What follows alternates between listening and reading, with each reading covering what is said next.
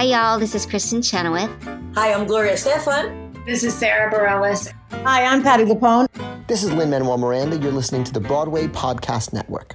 Hello, it is Ryan, and I was on a flight the other day playing one of my favorite social spin slot games on ChumbaCasino.com. I looked over at the person sitting next to me, and you know what they were doing? They were also playing Chumba Casino. Coincidence? I think not. Everybody's loving having fun with it. Chumba Casino is home to hundreds of casino-style games that you can play for free anytime, anywhere, even at 30,000 feet. So sign up now at ChumbaCasino.com to claim your free welcome bonus. That's ChumbaCasino.com and live the Chumba life. No purchase necessary. VGW. Void where prohibited by law. See terms and conditions. 18+. Hello, it is Ryan, and we could all use an extra bright spot in our day, couldn't we? Just to make up for things like sitting in traffic, doing the dishes, counting your steps, you know, all the mundane stuff. That is why I'm such a big fan of Chumba Casino. Chumba Casino has all your favorite social casino-style games that you can play for free anytime, anywhere with daily bonuses. That should brighten your day a little. Actually, a lot. So sign up now at ChumbaCasino.com. That's ChumbaCasino.com. No purchase necessary. VGW. Void where prohibited by law. See terms and conditions. 18+. There's something about Carrie the musical that I guess from a musical theater perspective or from a kind of musical theater cultural perspective, it just continues to make people curious and want to dig deeper and all those good things. So the fact that we are still talking about the musical is a testament to something in its DNA. Chapter 8, A Sturdy Little Battleship.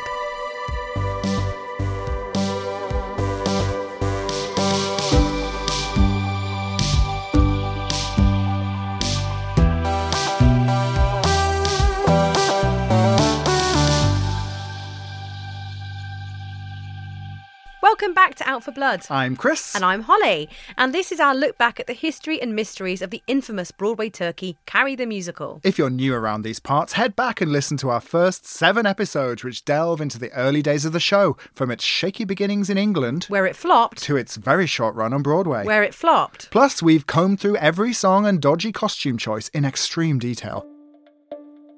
By the mid-2000s, rumours swirled that the show's 3 creators were finally giving in to public demand. By public, we mean us. And considering resurrecting the show after a 20-year hiatus.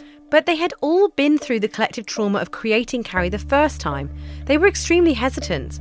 However, that collective experience had also led to a shared desire to prove that Carrie could indeed work on stage. And there was steady demand for the show too, not just from us. Those years of increasing access to bootleg recordings thanks to YouTube had meant that the legend of Carrie had never fully gone away. Producers and directors all around the world wanted to bring Carrie back to the stage, and the writers liked the idea of having a licensable version of the show. A sort of final, official edition with all the flaws fixed and set in stone as the definitive version. Lyricist Dean Pitchford. You know, and as my collaborators and I would talk about when we would, every once in a while, we'd speak about maybe we could go back to it, maybe we should revisit it. People were asking all the time for the score so they could do it at Carnegie Hall and do a concert of it and all that. But there was so much that we did not want in the show. We had watched it go off the rails and we couldn't call it back. And in order to get it back to some place where we would want to license it, we would need to roll up our sleeves and do an enormous amount of work. And we needed a catalyst to pull us together. And in 2010, I think, 9 or 10, we got that catalyst. Hi, I'm Stafford Arima, the director of the revival of Carrie. Oh, no, wait, did I say that right? Yeah, did I? Well, great, you can edit this and make it sound great. Stafford had had Carrie on his mind for some time. Yeah, I mean, I guess it was 2000 and in August of 2008, I wrote an email to my agent, John Bizzetti at William Morris, and I said to him, I have this desire or dream to do a kind of one night only concert version of Carrie.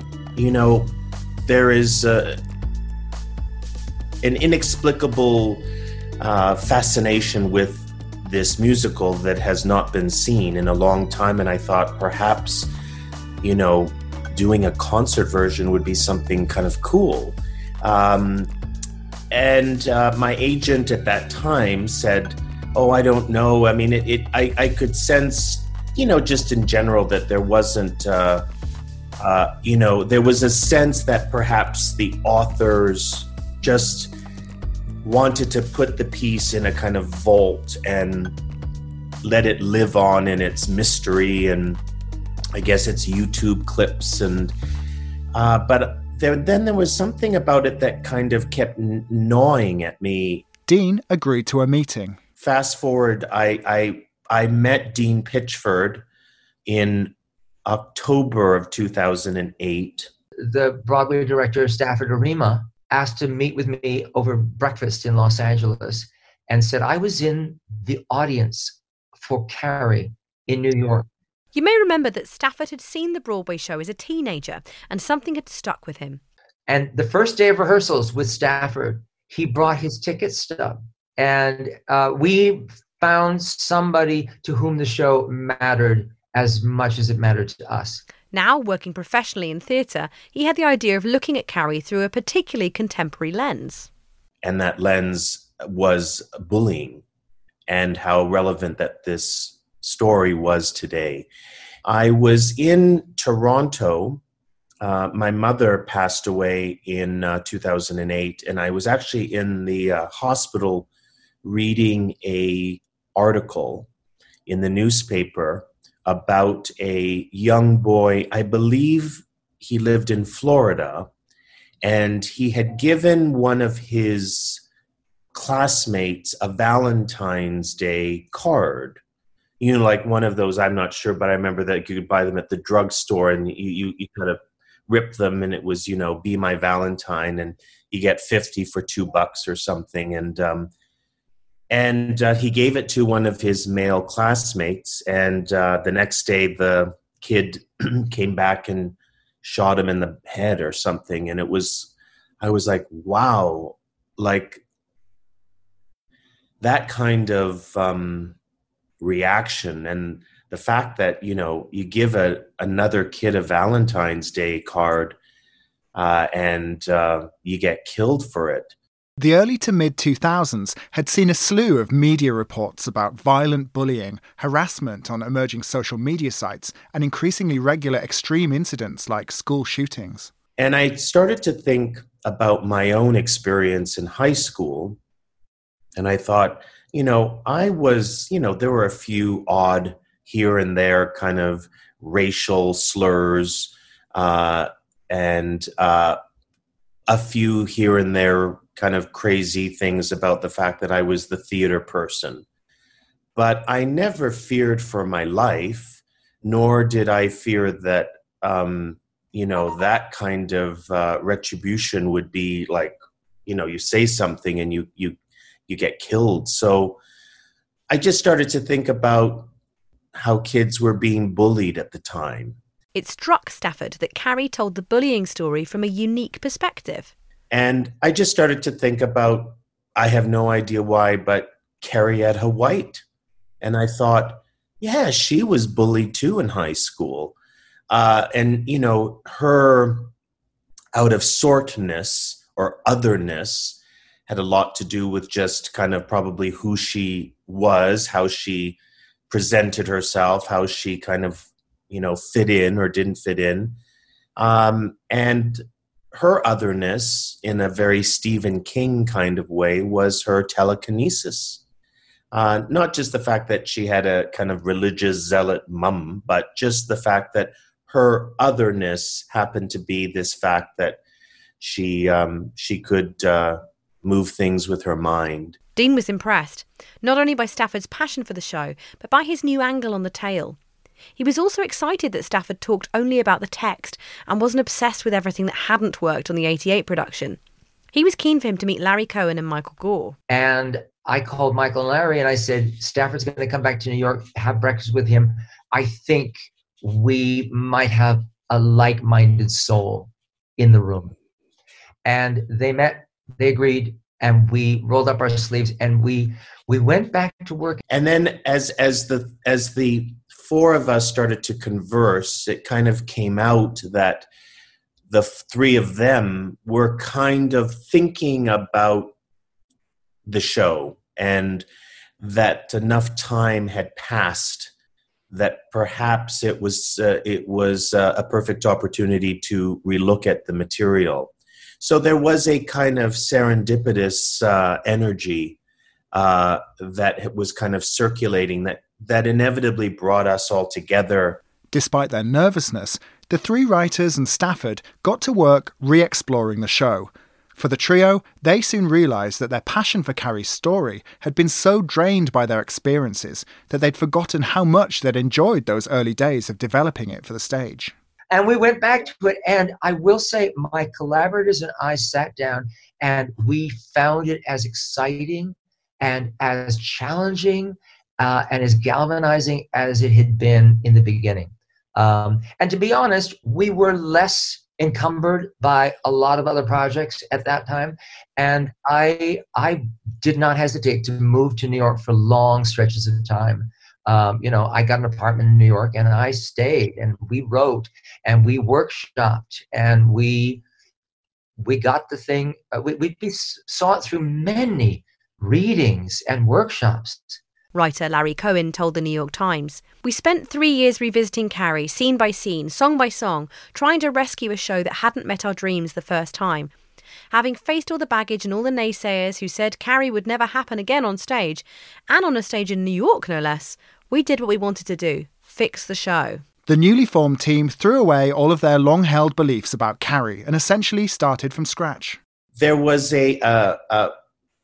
I think, a very rigorous creative magnifying glass that went over everything. I went through the entire script and just page by page, line by line, song by song, asked a lot of questions, was curious to know, the background of why a certain song was in there or that. And really just allowed them to kind of start to think about the changes that they might want it to, to have investigated. And so during the process of, I guess, rewriting the musical, or as I kind of always called it, a revisal, not really a revival, but a revisal. Where 80s lingo and aesthetics had bogged the original production down and immediately dated it, the team wanted to create a sense of timelessness in their newly revised story. There was obviously a desire to update the piece, but not update it so that the students were talking about, Instagram, because it really was important to keep a timelessness of it. And obviously, now you'd be talking about TikTok, so it would already be completely dated if we had thrown in those references. There was a desire on Larry's part, Larry Cohen, the book writer, to just kind of streamline the narrative in a way that I think probably he had always wanted to just look at, and obviously with a lot of time that had passed to kind of nip and tuck and restructure. Although they knew some of the material in the show was worth salvaging, a significant amount of rewriting and restructuring had to be done to fix one of the show's biggest criticisms. From Michael and Dean's perspective, I think that they had always known that the score in its individuality, song by song, was strong. There was always perhaps a constructive piece of criticism that had been attached to the score about this kind of two worlds, that the score had a kind of, mother world, and then there was a kind of kids student world. They wanted to instill Carrie with a sense of realism, rooted in the world of the young people whose story it told, a task that was much easier to do in the mid-2000s than it had been in the late 80s. They set about shaping up the show for a potential Broadway run. Our thought was because Broadway seemed more accepting of younger subject matter, and this subject matter, the ookiness of this subject matter no longer, it seemed to be a draw rather than a negative. And so what we first set our sights on was an equivalent. Orchestra of 22, 24, 28 pieces in a Broadway theater, and that was what we would be doing. And so when we began to workshop it, at the very first workshop that we did of it, Bernie Telsey, who is one of the artistic directors of MCC, the Manhattan Class Company, Bernie Telsey helped cast it. He's a casting director in New York as well.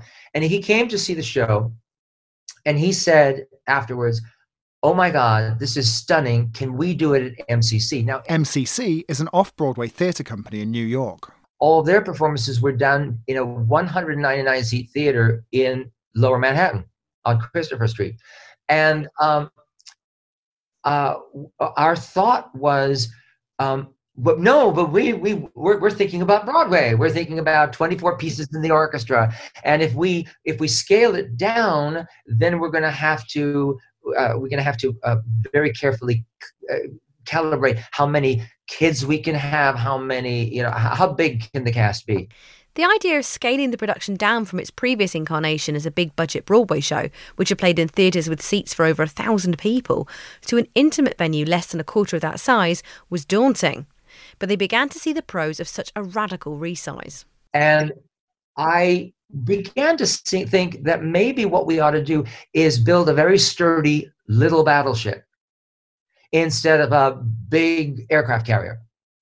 And I had many conversations with my collaborators, and finally was able to make the case for all of us that if we were to adjust our sights to work with Bernie and MCC and go on that stage at 199 people in the auditorium, it can always be blown up to any size. And that became, to be honest, that was when Larry turned it around. Larry Cohen revisited the script he'd written years earlier for Brian De Palma's acclaimed Carrie movie.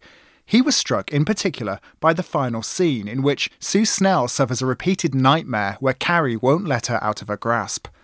He came up with a new framing device for the story on stage. Larry came up with the concept that this is Sue's fever dream, that she's having this nightmare over. She's forced to live this again and again and again. And everything turned when we released the idea of doing it linearly, chronologically on Broadway, and all the cards went flying up in the air. And we revised, we cut a lot of material, we revised a lot, we wrote a lot. And that became very exciting. That was so exciting for us, because we felt that we were being listened to as well.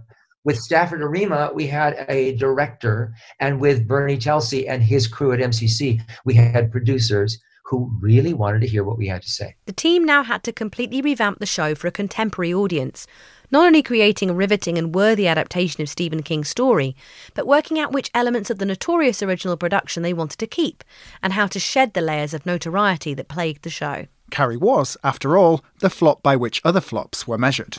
Their first stop was the music. Should they completely abandon the 1988 material? So I think from the perspective of the score, they wanted to find a way to bridge that gap, even though I would defend the original score and say they are two different voices. And perhaps what makes that score so unique is the fact that it didn't and wasn't created in a homogenized way. Let's make them all kind of sound the same. Well, it's really not the case. If we're writing from a character perspective, they should sound different. But I can understand how the desire to kind of meld the worlds a little bit more cohesively was something that they were excited to explore. Stafford recruited Anne-Marie Milazzo, a Grammy-nominated composer and vocal designer, to reevaluate some of the key songs that the writers felt were important to keep.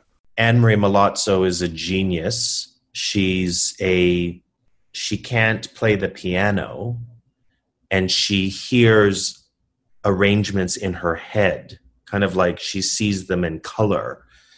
And when she explores an arrangement on a demo, she does it all at home on her computer, and it's all her. Well, Stafford, he called me. I had never met him.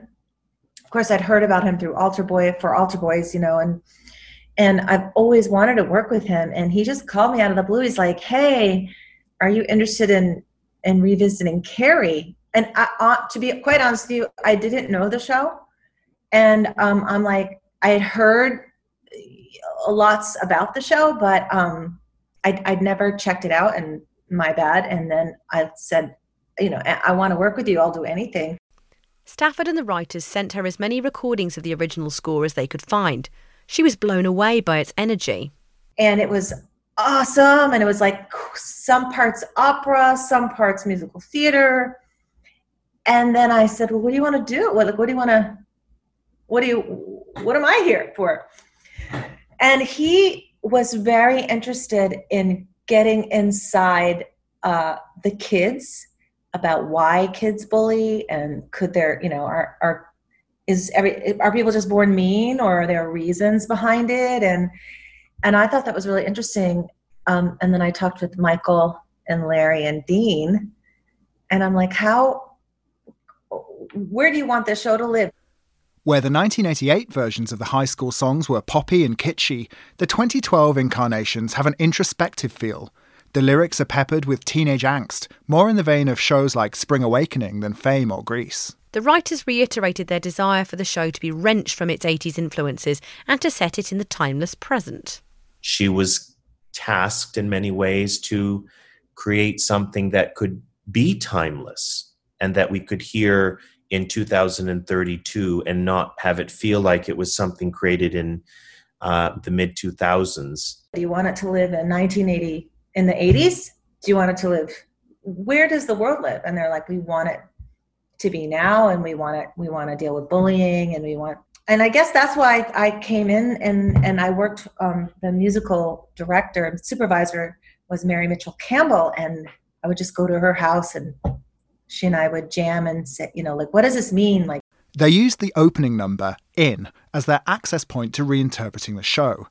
The team felt that if they could nail that song, making it feel fresh and contemporary, they would have a new route into the story. I remember a very exciting moment when Anne Marie Milazzo created a demo track for In.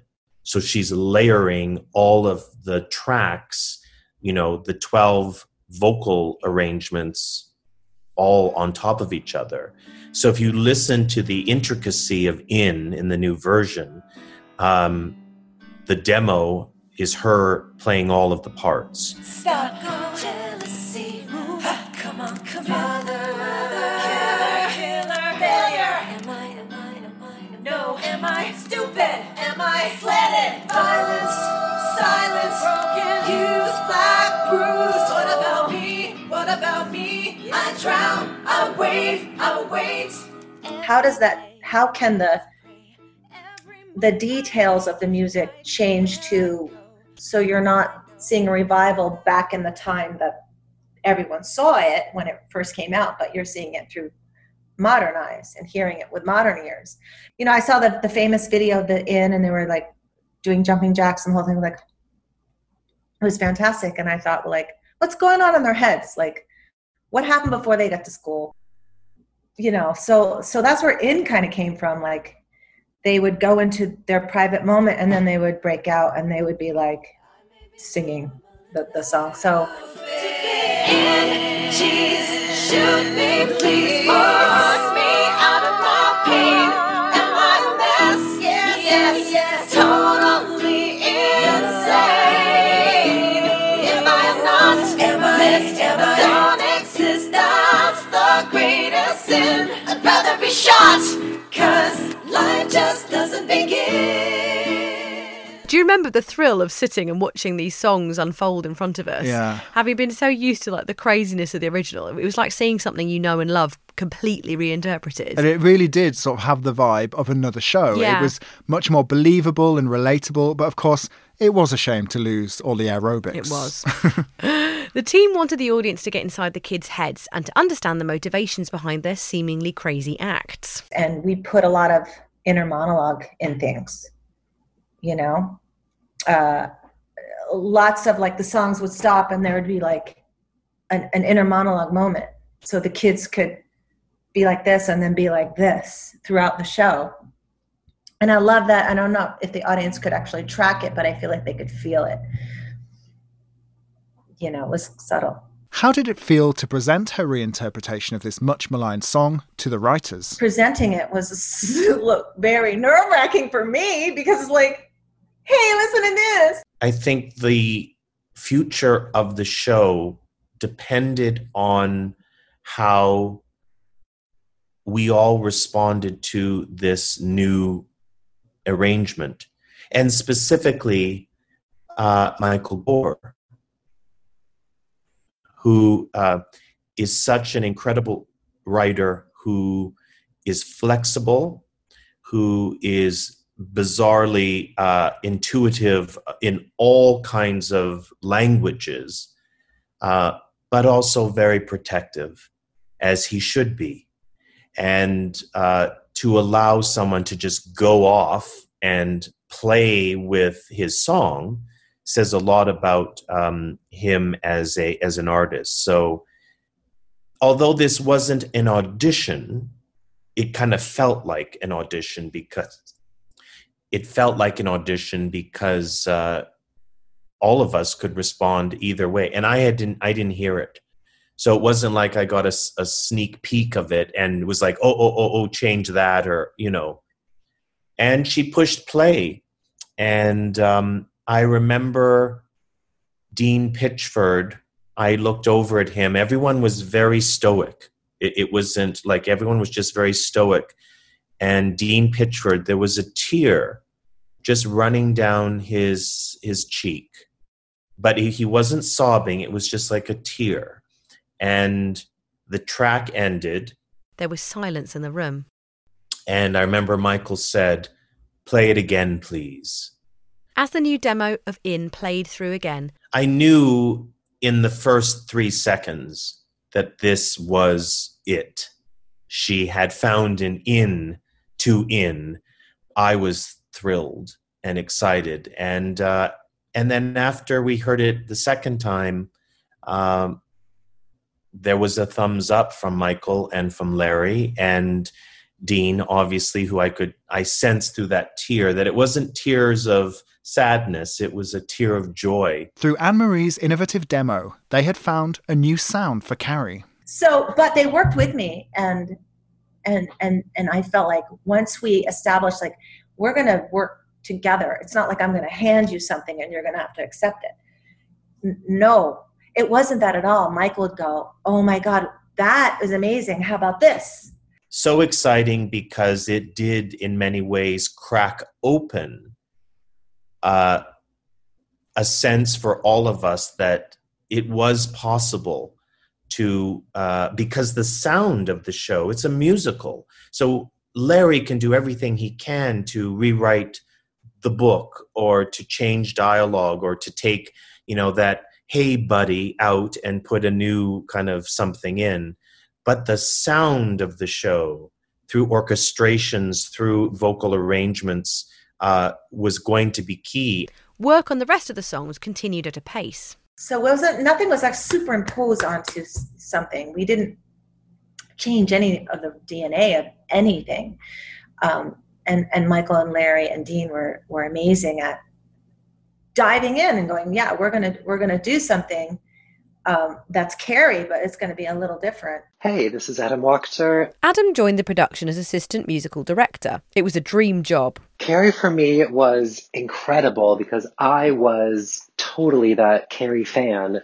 In high school, I went on eBay and bought a score and a script and a video and had the CD all the bootlegs from the Broadway production, had them all sent to my little home in a little town in Michigan, and little gay teenage me would like go home after high school each day and pound through the destruction on the piano, you know, or the title number, and like take out anxieties about bullying and things like on Carrie the Musical. So it was super cathartic for me. A big part of what I did was to transcribe all of Anne-Marie Milazzo's insanely brilliant arrangements.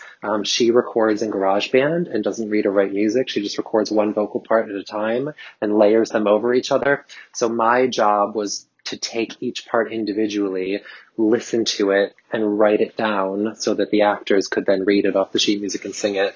Anne-Marie remembers those early days of remaking the show fondly. Yes, it was kind of like a dream team in a dream theater doing a dream show, and I think they had enough distance, so they were like, let's get in there and see what could happen. The writers were able to flesh out their story and reinstate the scenes cut years earlier by Terry Hands, giving the show a much clearer flow and rooting it in a more realistic setting.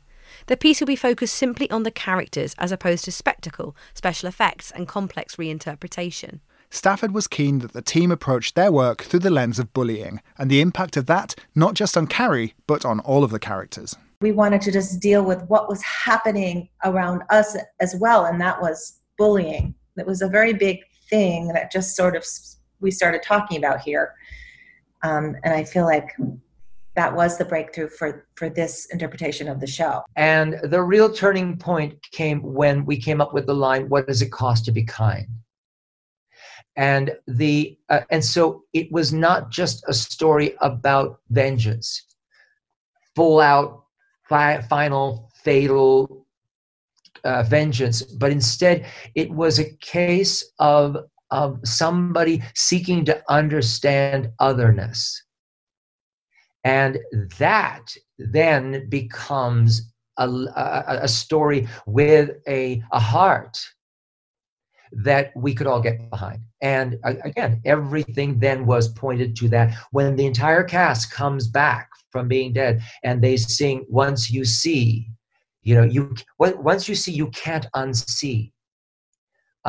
Once you look at someone and get their otherness, their humanity, you cannot look away. You cannot forget that otherness. And that became the point to which the entire production was aimed. But not all of the songs in the original fitted smoothly into this new modern staging. So what are some of our musical casualties? Understandably, it was the songs that gained the most notoriety over the years that fell on the cutting room floor. Dream on. Oh. It hurts to be strong. Oh. Don't waste the No. moon. Heaven. Oh. I'm not alone. What a Night and, tragically, Out for Blood were removed and replaced. Good night, sweet princes. There was no unitard budget required for this version. Interestingly, though, Do Me a Favour survives, pretty much intact, but somewhat tamer than its 80s descendant. The title song, Carrie, has some tweaks and no longer has a verse about our hero being desperate for a boyfriend, thank God. We've mentioned a few other new songs when we analysed the show, but highlights include The World According to Chris, in which everyone's favourite villainous duo Chris and Billy lay out their mission statement to be basically a dick to everyone. Carrie also gets a new I Want song, Why Not Me, as she gets ready for the prom. No floating prom dresses to be seen. That's no. a shame. Outrageously, the characters do not retain the names of the original 1988 ensemble.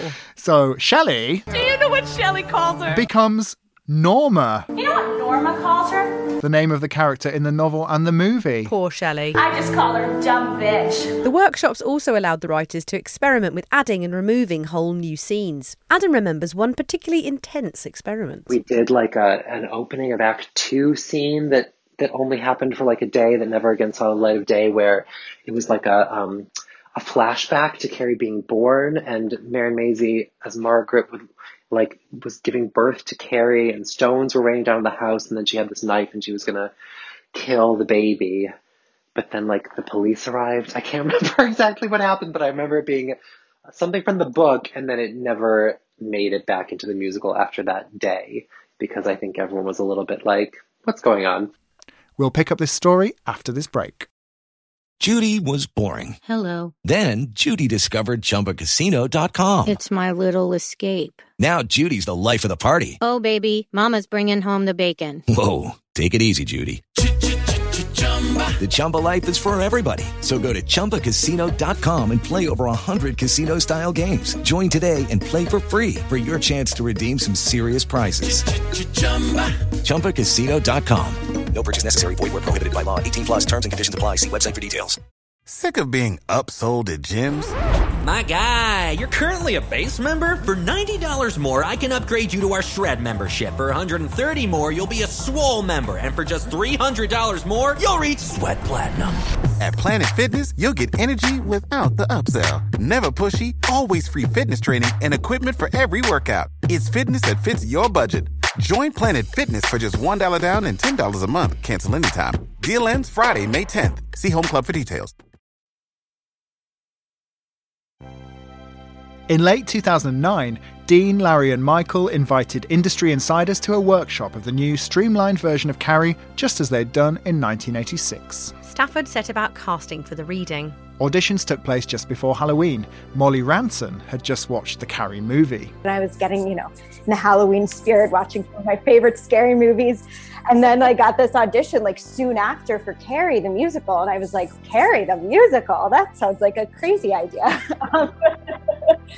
But yeah, I learned the music and I was like, whoa, this is interesting. This is cool. And also I love that character. From the movie, Sissy Spacek is so amazing in her portrayal of that role. And I like playing weird people. So I don't know. It just kind of it's like, oh, I want to do that. That would be a fun role to do. So yeah. What was her audition like? I sang an Avril Lavigne song. I sang I'm With You, which is such a big wah.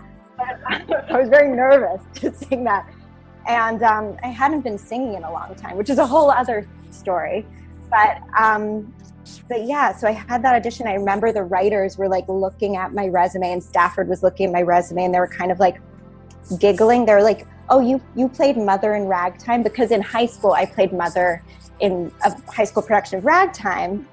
And I didn't know that Maren Maisie was going to be in this. So I had no idea. I was like, why is that funny? But yeah. So then it turned out once they were like, oh, that it just kind of there were all these kind of synchronistic things that kind of fell into place, including that. The team had signed up 3-time Tony nominee Maren Maisie for the demanding role of Margaret. Quite a coup considering the small scale of the show. How stunning that there is a possibility that this young girl is going to be cast to play the daughter of the woman who originated the role of this, iconic character, Mother in Ragtime. And to see Molly Ranson, who is not a musical theater performer, it wasn't like that was her mojo. But to attack this character with such verve and bravery and conviction was an exciting moment at all times. To experience the synergy between Molly and Maren. What was it like for Molly to meet Maren? Oh, just absolutely a dream. Yeah, she is. She's obviously an incredible talent. We all know that. She's just a light and a force, and so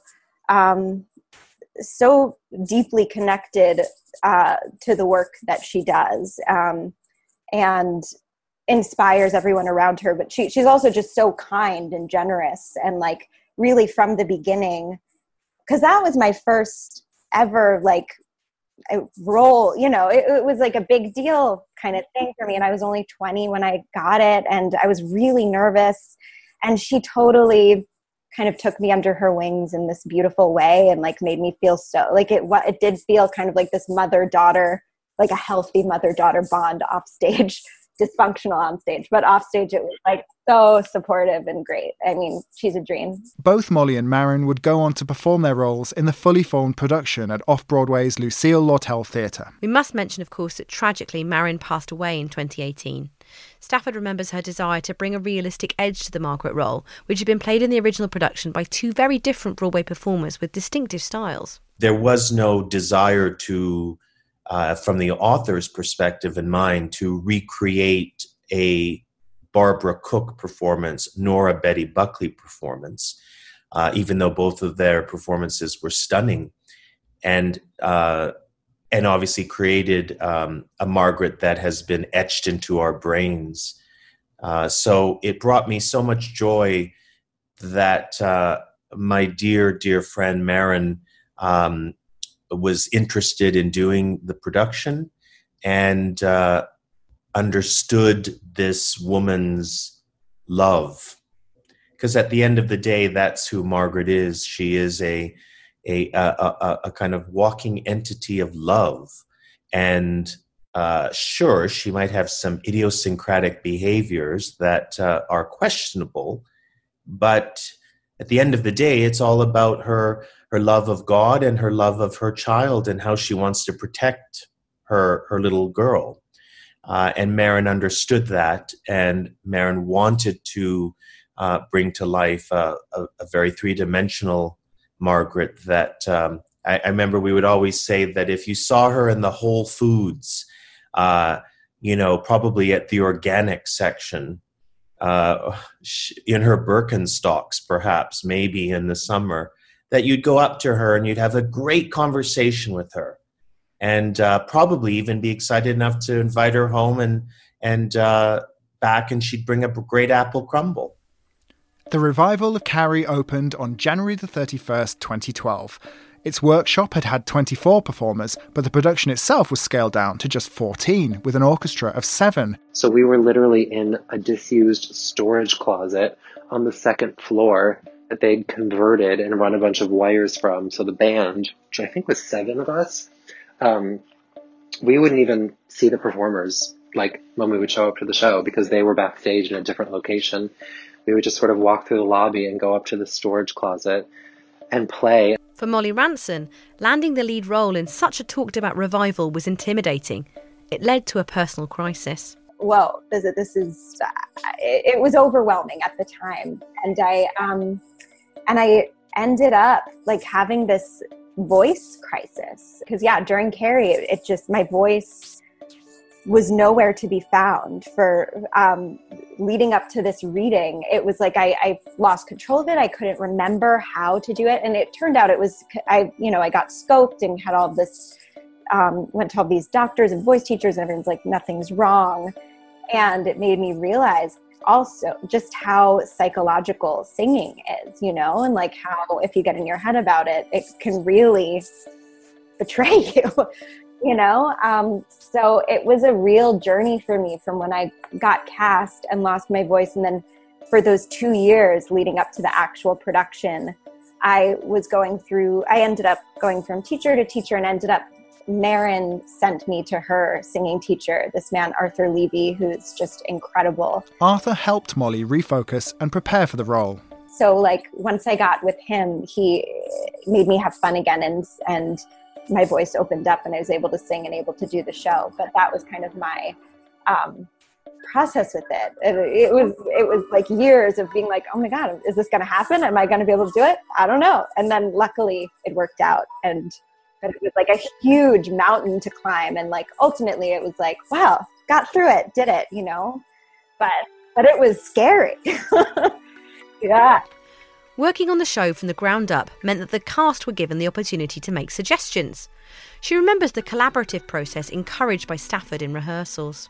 In that production, I think it was the first time that I really felt like I was able to like contribute to the creative process in a way, and like able to, because we were all kind of creating this piece together. I mean, obviously the writers had the final say and it was their material, but there were times when they would ask, and Maren would encourage me to speak up if something didn't feel right, if a line didn't feel right, or if like a lyric felt maybe like I wanted to say this in that moment instead of that, and like bringing that to the writers. And they were so open to hearing my interpretation of it and so respectful of my opinion that like it was a very empowering experience to be able to feel like, oh, I'm able to have a say and to contribute my voice in this way. So yeah, it really was such a satisfying experience. I think for all of us involved, it did feel like this collective pride for them, you know, that this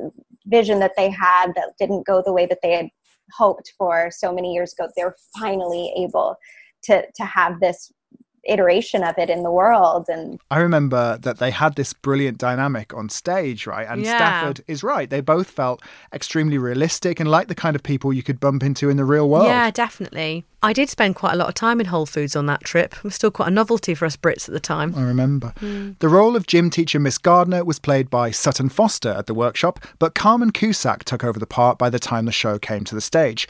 Reflecting the show's new mantra, what does it cost to be kind, Carmen saw the role as a substitute mother for Carrie.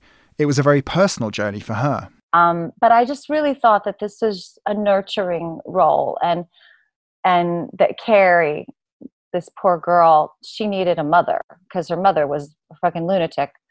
I connected to Carrie in certain ways, not because my mother, but my mother can be. I grew up in a very, very highly religious background where I was, you know, kind of, it seemed almost stressful as a child to try and speak in tongues and try and go into these, you know, these places that as a child is quite frightening. You know, laying of hands and, you know, the whole proper Pentecostal kind of Southern Gothic stuff I grew up in. And so as I remember as a child, just it being very frightening at times.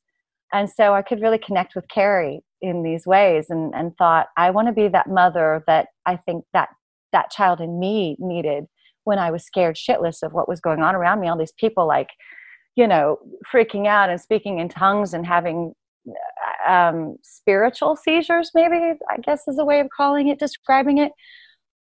Very frightening stuff. Like Molly, she recalls the highly collaborative approach to creating the new material.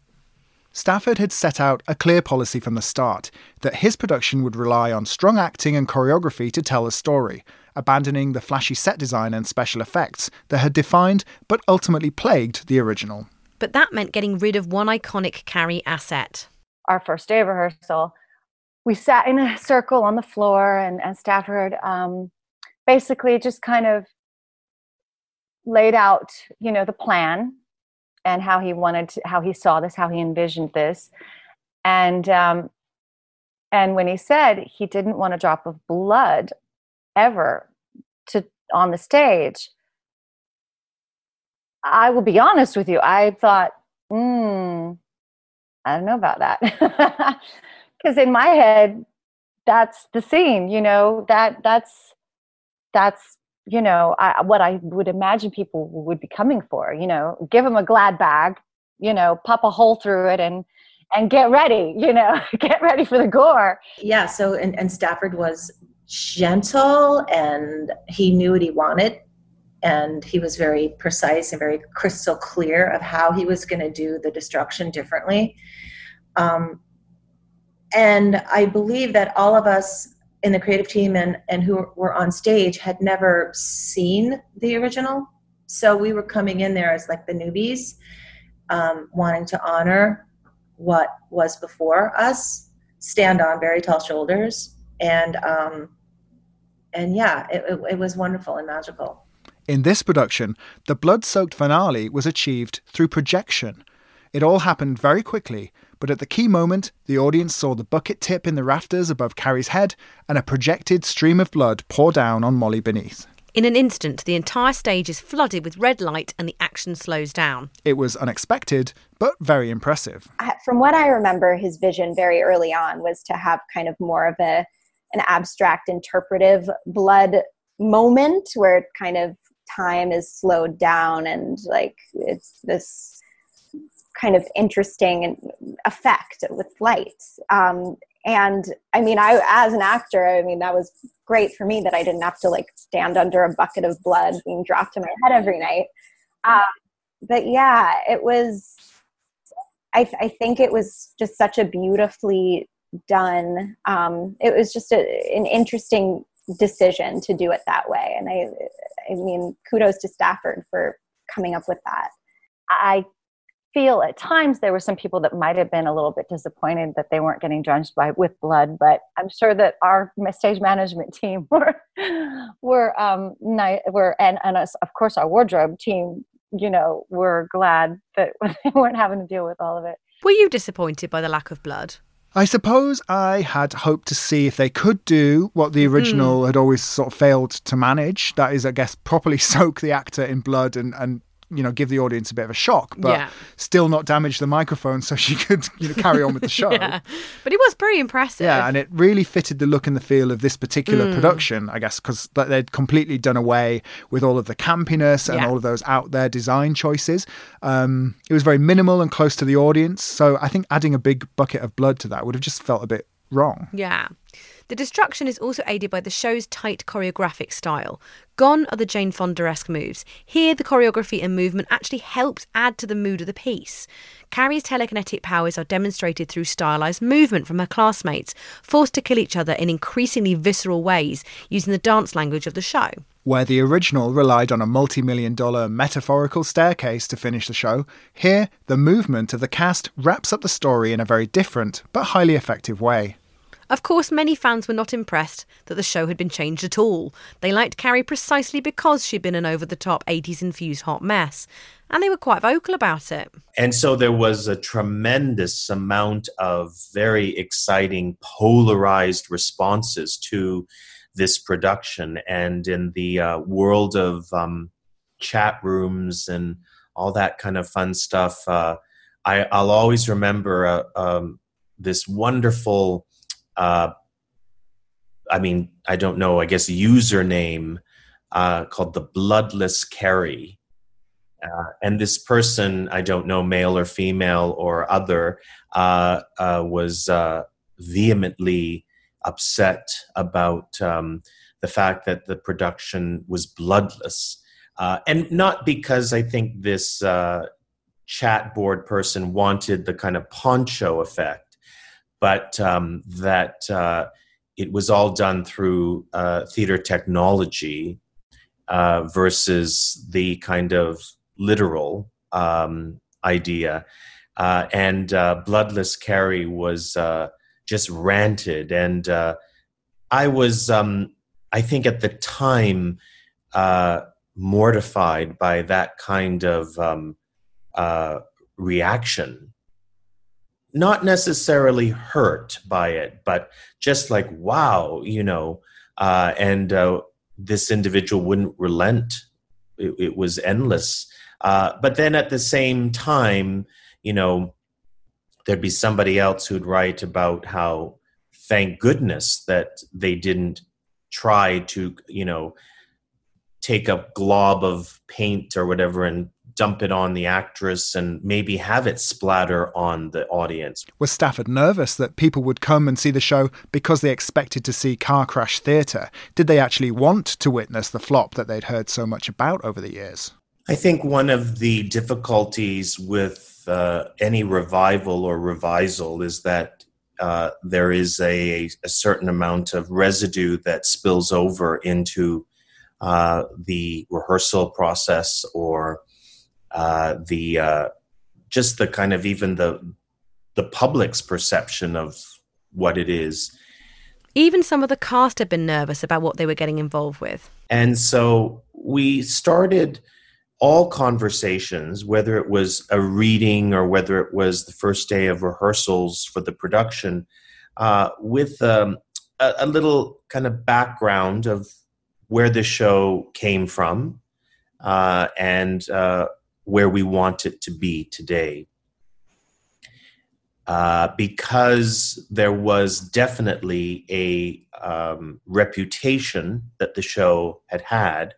I think even from Marin's perspective, she was, before she had signed on to do it, she called me and wanted to just have a conversation with me because she was curious about the direction that I was going to take the material in. And I said to her, and as we kind of shared with Telsey Casting, because the agents were all curious, is this going to be a revival of of Carrie, and is it going to be the kind of pantomime kabuki camp production?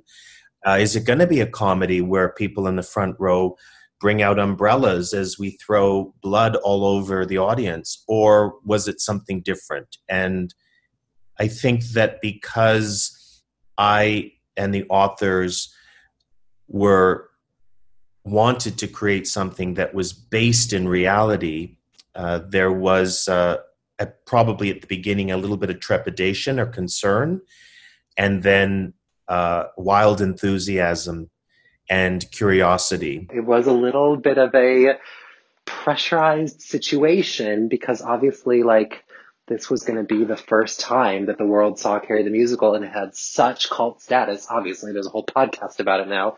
So it was a very high pressure situation. You know, like, it was just that all eyes were kind of on us because all of New York was wondering, like, what is this new Carrie the Musical? And a lot of people were expecting it to be the sort of camp classic. And then we did it, you know, rather seriously. And I think a lot of people responded to that, and some people were left kind of disappointed by it. The response to the show from critics was quite mixed. While the production was praised for fixing many of the perceived problems of the original, many felt it was a story that was fundamentally hard to stage as a serious musical. Carrie, the infamous 1988 Broadway musical flop, has been brought back to life by some dedicated thespians determined to give the girl and the show its due. I didn't see the original production, but I understand it was way over the top and unintentionally campy.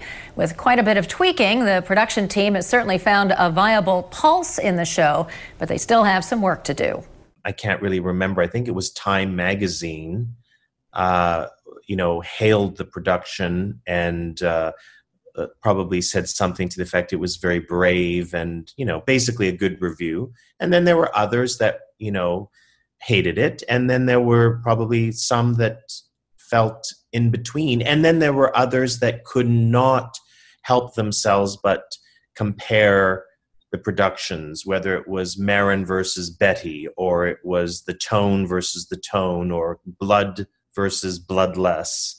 And that's all okay, because that's part of their job, and their job is to put a lens on the production the best way that they feel they can. So we didn't write for the critics. What I think everyone focused on was to tell a story, and a story that had the potential to entertain, to engage, to enlighten, and to educate. And educate meaning that if the piece could be used on some level as a tool regarding bullying, then that's a great thing. And the piece then can move outside of a quote-unquote flop kind of category and move into something brand new. The main criticism of the revival production was that it was too cautious. Yes, there was a sense that the writers had been so nervous about Carrie being mocked again that any humour, and of course the novel and the film has plenty of dark humour, was taken out, and the show was sort of neutralised in a way to guide the audience's reactions and emotions in a certain way. The creative team went to great lengths to focus on the human drama and remove any excess that would produce unwanted laughter.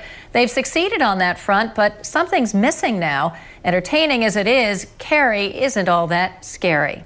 Some fans criticised it for being too safe and sterile, far less daring and imaginative than the original. Others felt that the anti-bullying narrative was problematic, with the "what does it cost to be kind" mantra giving it the vibe of a corny public information production. Whatever you thought, it certainly reignited people's passion for this troubled tale. Despite a fairly middling press reaction to the material itself, Carrie had emerged relatively unscathed. The reviews for the revamp were nowhere near as damaging as for the original, and the creators now had a version of the show they were finally happy with. And we had the best night of our lives. Hooray! I mean, I generally really liked it. Me too. The cast was brilliant. Of course, we did miss some of our favourite moments, but it was great to see the phoenix rising from the flames. Yeah. I think my only issue is that one I have with all shows featuring teenagers, whatever they say immediately feels dated. It's like someone's come in and said, oh, this is how young people talk nowadays. Yeah. I guess in some ways that's why we have some mainly bizarrely memorable sound bites from the original. Wham and bam and thank you, ma'am. Exactly. For example. I think you're the victim of an active gland. No, don't stop. But I did find it genuinely harrowing how Carrie's character was treated. And even though you know exactly what's going to happen to her, you are still willing everything to go well. And it was sort of amazing just to see what they had and hadn't kept from the original and sort of realise why those decisions had been made in the context of the new show. Yeah. There was also a great talkback session after the show when we went, and we got to meet Michael and Larry and get them to sign our playbills and we didn't get arrested. Hooray! But like the original, the new Carrie had its life cut short. Its original limited run had been extended, but that extension ended sooner than planned, and the show closed after 34 previews and 46 regular performances. It meant that any dreams of a Broadway transfer were scuppered, but it was still a respectable run for an off-Broadway show. And it makes you wonder, what would have happened if it did move over? Would it have retained the intimacy of the off-Broadway run, or would someone have been tempted to scale it back up? Would it have escaped the ghoulish shadow of its 1988 Broadway ancestor? What was it like for Dean to finally see the show have its flop status pretty much revoked? It was a wonderful, and to be honest, at the time that 1988, when it all fell down, I did not realize what a deep wound it had created. And I actually, in order to move on with my life, I had to put that away. I had to put that in a box and lock it and put it on a shelf and not look at it because it was such a painful memory. And to be honest, that memory was what kept me and my collaborators from racing to revise it all those years in between. When we finally did, and we took that box down and we opened it up and we let the ghost out and we let it go, and we were given this chance to write another chapter on the Carrie saga, and it was a happy chapter, and working with Stafford was a joy, and the production was wonderful, and working with the cast that we had in New York, Marin Maisie, and Molly Ranson were just astonishing talents. Another great ambition was realised. What really brings me, and I know the authors, a tremendous amount of joy is the fact that the production can be licensed, so people can do it. High schools, international cities can obviously do it. And thanks to the success of the revamp, fans now finally have an official cast recording to enjoy. An author-approved record exists of the show as it currently exists. So many exciting things, I think that have come out of a novel that Stephen King wrote so many years ago, and still we are talking about it today. They should have done Out for Blood as a bonus track. Get Dean and Stafford back on Zoom now. For Dean, there was a great sense of closure, both professionally and personally. And that's, what a wonderful, wonderful chapter, a wonderful coda to put on what had been. I wasn't aware that anybody was scripting my life, but whoever has been scripting my life, I'm really grateful for the afterword that they wrote for me. It's wonderful. And how does it feel for Stafford to have been the spark for Carrie's new life? I feel very honored and very blessed to be a part of the journey of Carrie. And so who knows what the future has in store for this little girl named Carrietta White. And but to be a part of its journey is incredibly humbling.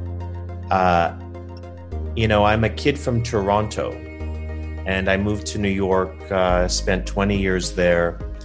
Never in a million years did I ever expect that I would direct a revisal of an infamous, musical theater piece.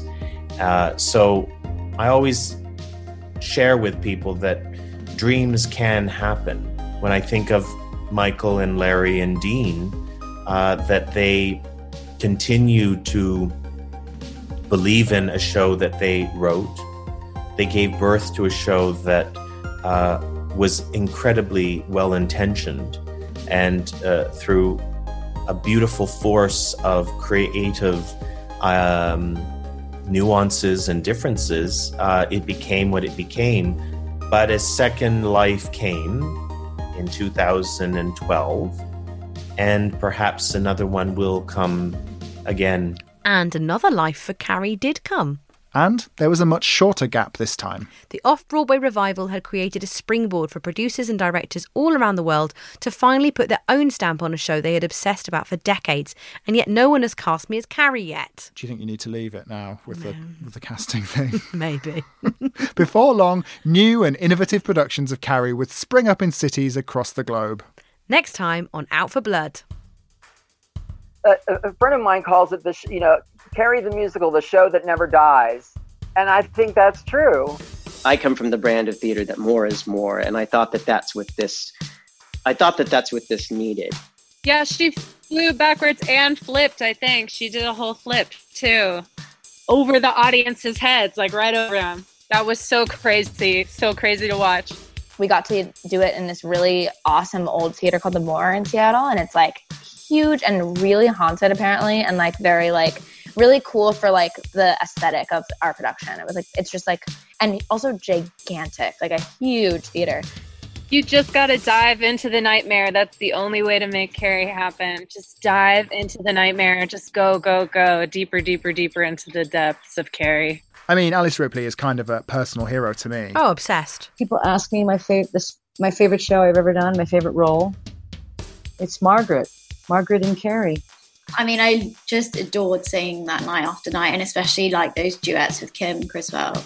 So we had the room to do special episodes that were even more off the beaten path from the typical Riverdale episode, and we wanted to do a musical, and we started talking about musicals to do, and you know, almost immediately my mind went to Carrie.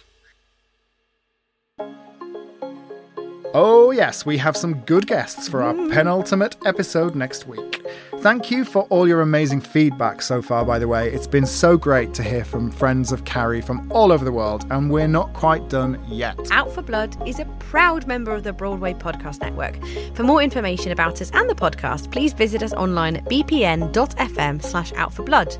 If you've loved the show, please leave us a 5-star review on Spotify, Apple Podcasts, or wherever you downloaded from. It really helps us reach lots of new listeners. You can also find some great pics and videos on our socials at Out for Blood Podcast on Instagram and Facebook, and Out for Blood Pod on Twitter. Out for Blood was hosted and produced by me, Holly Morgan. And me, Chris Adams. Sound engineering and editing by Tom Moores. Paddy Jervers is our audio consultant. Original music by Odin Orn Hilmarson, and artwork by Rebecca Pitt. Thanks this week to Dean Pitchford, Stafford Arima, Anne-Marie Malazzo, Molly Ranson, Andrew Wachter, and Carmen Cusack. Stafford Arima is now the Artistic Director of Theatre Calgary in Alberta, Canada. And if you really love the show, perhaps you'd enjoy another podcast, Big Diva Energy, which I co-host with producer Tom, in which we chat all things diva. Oh, Tom. Oh, it's you this time. The world, according to Chris, is better to strike than get struck, better to screw than get screwed. You'd probably think it's bizarre, and that's the way things are. You said that the new songs were better. How dare you? That doesn't really work. I really like it. 8. Everyone lost their mind. Hey, it's Leslie Odom Jr. here on the Broadway Podcast Network to tell you about the Rise Theater Directory, a program of Maestro Music. Rise is a national online resource designed to connect and empower backstage and administrative and creative theater professionals from underrepresented backgrounds. If you work or aspire to work in the theater community, this can help you find your next project. And if you hire theater professionals, search the Rise Theater Directory to find your next team. Create your profile now and get more information by visiting risetheater.org. That's theater with an RERISETHEATRE.org, because only together we rise. Okay, round 2. Name something that's not boring. A laundry? Ooh, a book club. Computer solitaire, huh? Ah, sorry, we were looking for Chumba Casino. That's right. ChumbaCasino.com has over 100 casino-style games. Join today and play for free for your chance to redeem some serious prizes. ChumbaCasino.com. No purchase necessary. Void where prohibited by law. 18+ terms and conditions apply. See website for details.